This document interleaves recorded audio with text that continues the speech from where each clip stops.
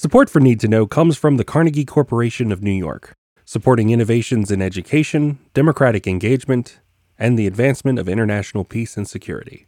Learn more at carnegie.org. Welcome to the Need to Know podcast from the Wilson Center, a podcast for policymakers available to everyone. Always informative, nonpartisan, and relevant, we go beyond the headlines to understand the trend lines in foreign policy.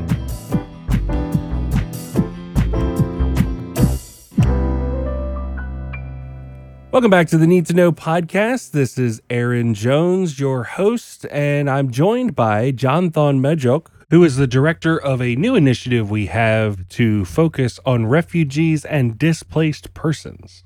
As we look around the world today, there's an awful lot of people who have been forced out of their homes due to war and environmental problems and things like that. And around the world, we have large refugee camps, which have seems to only grow in size. And the Wilson Center is taking on a new initiative to discuss that, analyze it, and do some research on it for policymakers. John Thon is leading that charge. John Thon, welcome to the podcast. Thank you, Aaron. I'm glad to be here. Tell us a little bit about this particular initiative that we've got going. Sure. As you put it, with an ever-increasing number of people around the world displaced from their homes by protracted conflicts and persecution, a new approach to this urgent problem is urgently needed. The Wilson Center Refugee and Forced Displacement Initiative, called RAFDI, will address this by expanding the space for new perspectives, constructive dialogue, and sustainable solutions. The numbers are just keep growing. Right now, we are at 100 million displaced people that include refugees, internally displaced people or IDP, and asylum seekers. And so with the situation in Ukraine, these numbers has broke the record. That is the number 100 mark that has never been reached before. And so we need to focus on the solution. We need to focus talking on the solution to inform policymakers and practitioners. And that's what this initiative is about. And this really, this covers the globe. We have refugee camps in Asia when you look at the situation in Burma, Myanmar, Bangladesh. We have them in Africa. We have in Latin America. So are you covering all of these areas? Well, the number that I just mentioned, 100 million, is covering the whole world. But we try to begin somewhere. So this initiative is focusing on those displaced by conflict. It does not include, those displaced by other disasters, although they are exacerbating factors that lead, people to flee their homes. But we focus on the global source. And so countries in Latin America, such as the situation in Venezuela, with the host countries, Colombia and Ecuador, for example. In Africa, we have the emergency situation such as what is happening in Ethiopia. We have the protracted refugee situation where the Somali refugees and South Sudanese who have been living in Kenya for decades. In Uganda, we have those host countries. And then in Asia, we have the situation of Rohingyas from Myanmar and Yemen, Syria, and countries that host those refugees such as Jordan, Lebanon, Turkey. These are some of the hotspots that we want to focus and bring analysis to inform policies makers and practitioners.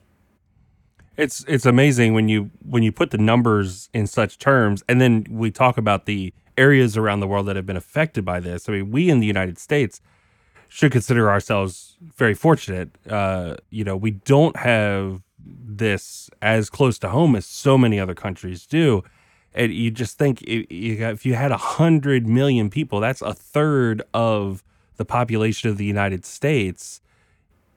into these displacement areas, it's really just, it's quite remarkable. And I know that you have a personal story that is very compelling, that really, and you have such a experience. I wanted to go into that. Tell us a little bit about your experience with this, that is kind of gives you the personal touch on leading this charge. Sure, this is personal to me, and that's why I want to make sure as I work on this initiative, it's something that is part of me, but I also am thinking of other people that are in a situation that I was once in. I lived in the refugee camps for 13 years due to civil wars in the 1980s from Sudan. So I walked to Ethiopia, back to South Sudan, and then to Kenya, where I was then given the opportunity to come to the United States through the Refugee Resettlement Program. And so with the protracted displacement worldwide, I am thinking of people that are still stuck in limbo in those camps. People that are running away, having nothing in their hands, but their spirit, the resilience, the agency is there. And these are the people that we want to bring the narrative so that the public can hear the other side of the story. Oftentimes, the story is told in that these are traumatized people, these are passive victims, but we want to bring the other perspective that, of course, these people went through adversities and loss, but they somehow survived. And what actually kept them going is part of the story. And this is part of the new perspective that the RAFDI is going to bring here. In the discourse, we often have the fear factor. Okay, these are refugees. We see them as problems. But we also want to bring that these are real human beings like us. And so we want to talk about them, about their dignity, about the agency and what they can contribute to the global community that we all share. And for the United States, who has given me this opportunity to come here, I am part of the society. And historically, Aaron, as you know, in the United States, the U.S. often prioritizes the pressing global issues if it meets three main conditions. One, if the issue is linked to foreign policy objectives of the United States. And two, if it has a compelling humanitarian needs that is often supported by the domestic audience that support the action in response to the pressing issue. And finally, if it has congressional support. And so these three factors, in the United States, we have all people from all over the world are part of the United States community. And these issues are not far from our homeland. They affect us in so many ways. And that is why.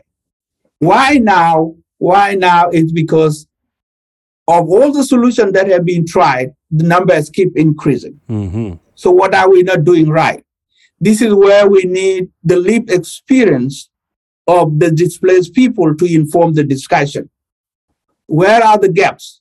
The experience of these people can help us. And this is where my experience fit in. When I was in the refugee camp, a congressional delegation from the United States went to the Ethiopia refugee camp in the 1980s.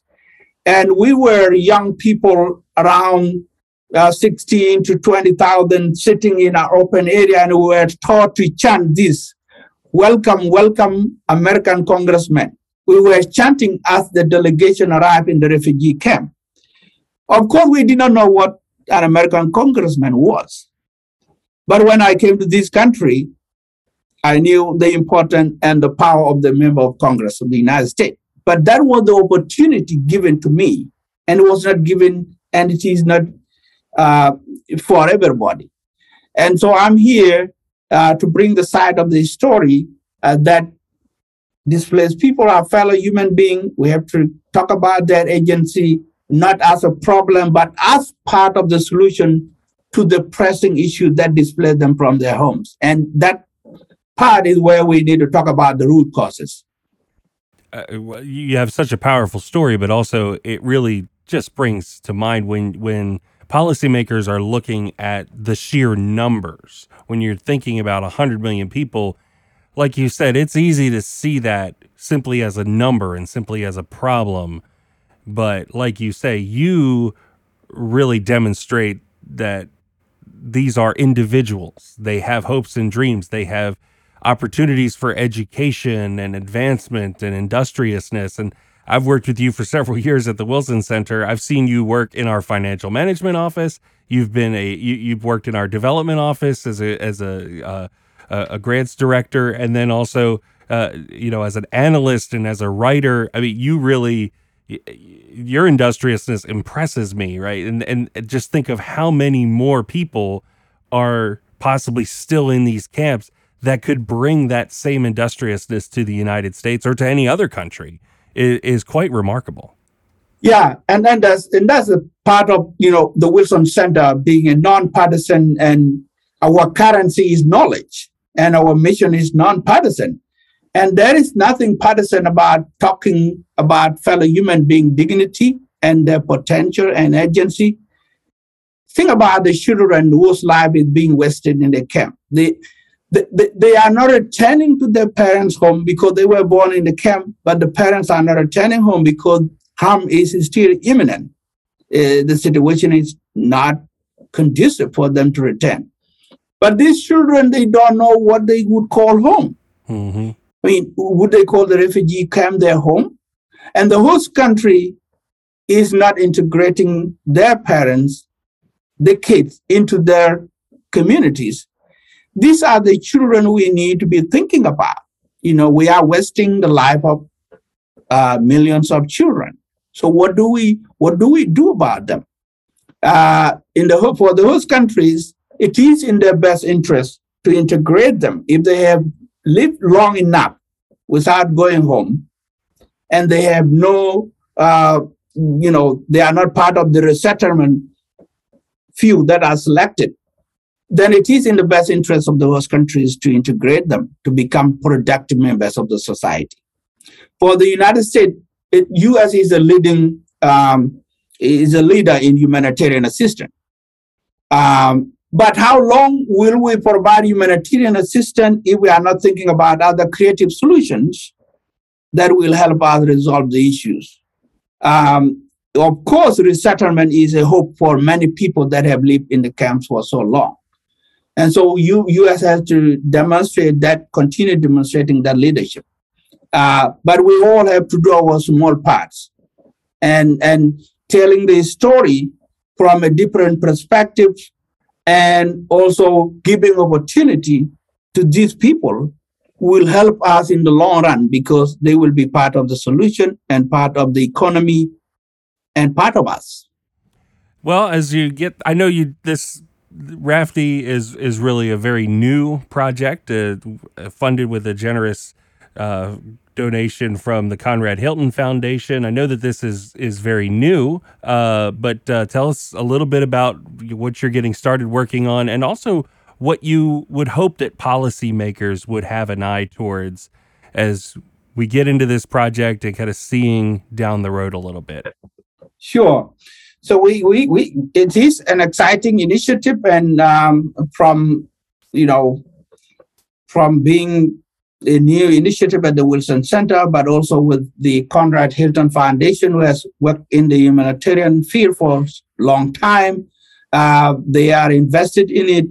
So what is coming up is we just finished last month one of our inaugural events in Los Angeles. It was focusing on advancing Venezuelan refugee integration in the Americas, focusing on Colombia. What Colombia has done is a best practice for other host countries.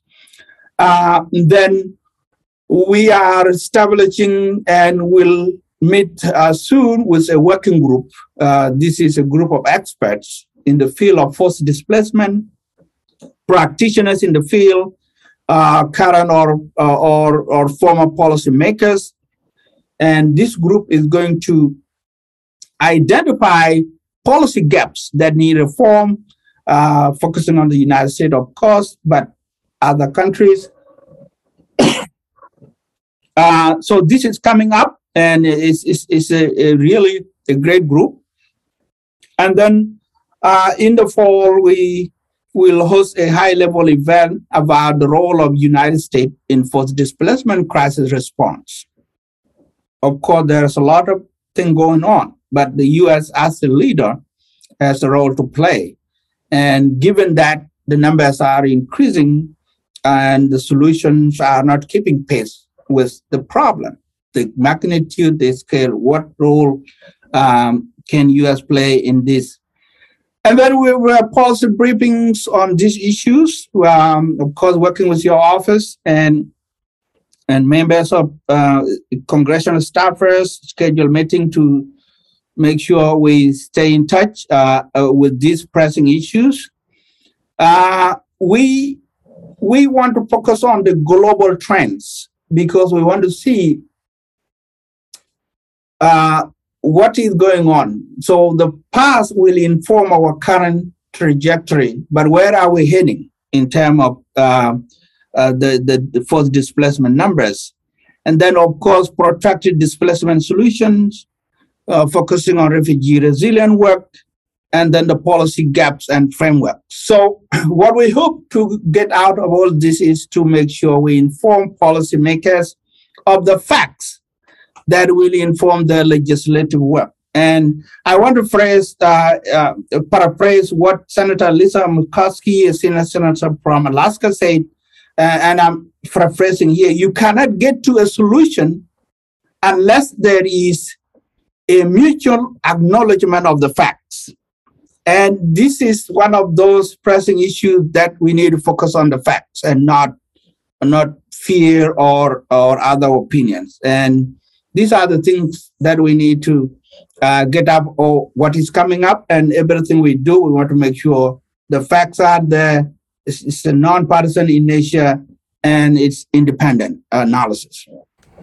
Absolutely, and I think that's one of the things that we do best at the Wilson Center. I also want to direct listeners to a piece that you did in our Wilson Quarterly, which came out in the fall of 2021. We did a whole Wilson Quarterly release called Humanity in Motion.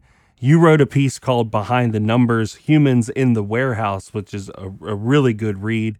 So I want to make sure that our listeners will direct their attention towards that if they want to read more about your story. And of course, you'll see more from this particular initiative. John Thon Majok, we are really happy to have you doing this for us. Really glad that you shared your story, but even more excited to see what comes of this new initiative. Sure. Thank you very much for having me. And I hope the listeners would stay tuned for what is coming up. And I will be your regular guest and we'll be somewhere in the media talking about these issues because they are very, very, very important. Looking forward to it. Thank you, John Thon. Thank you.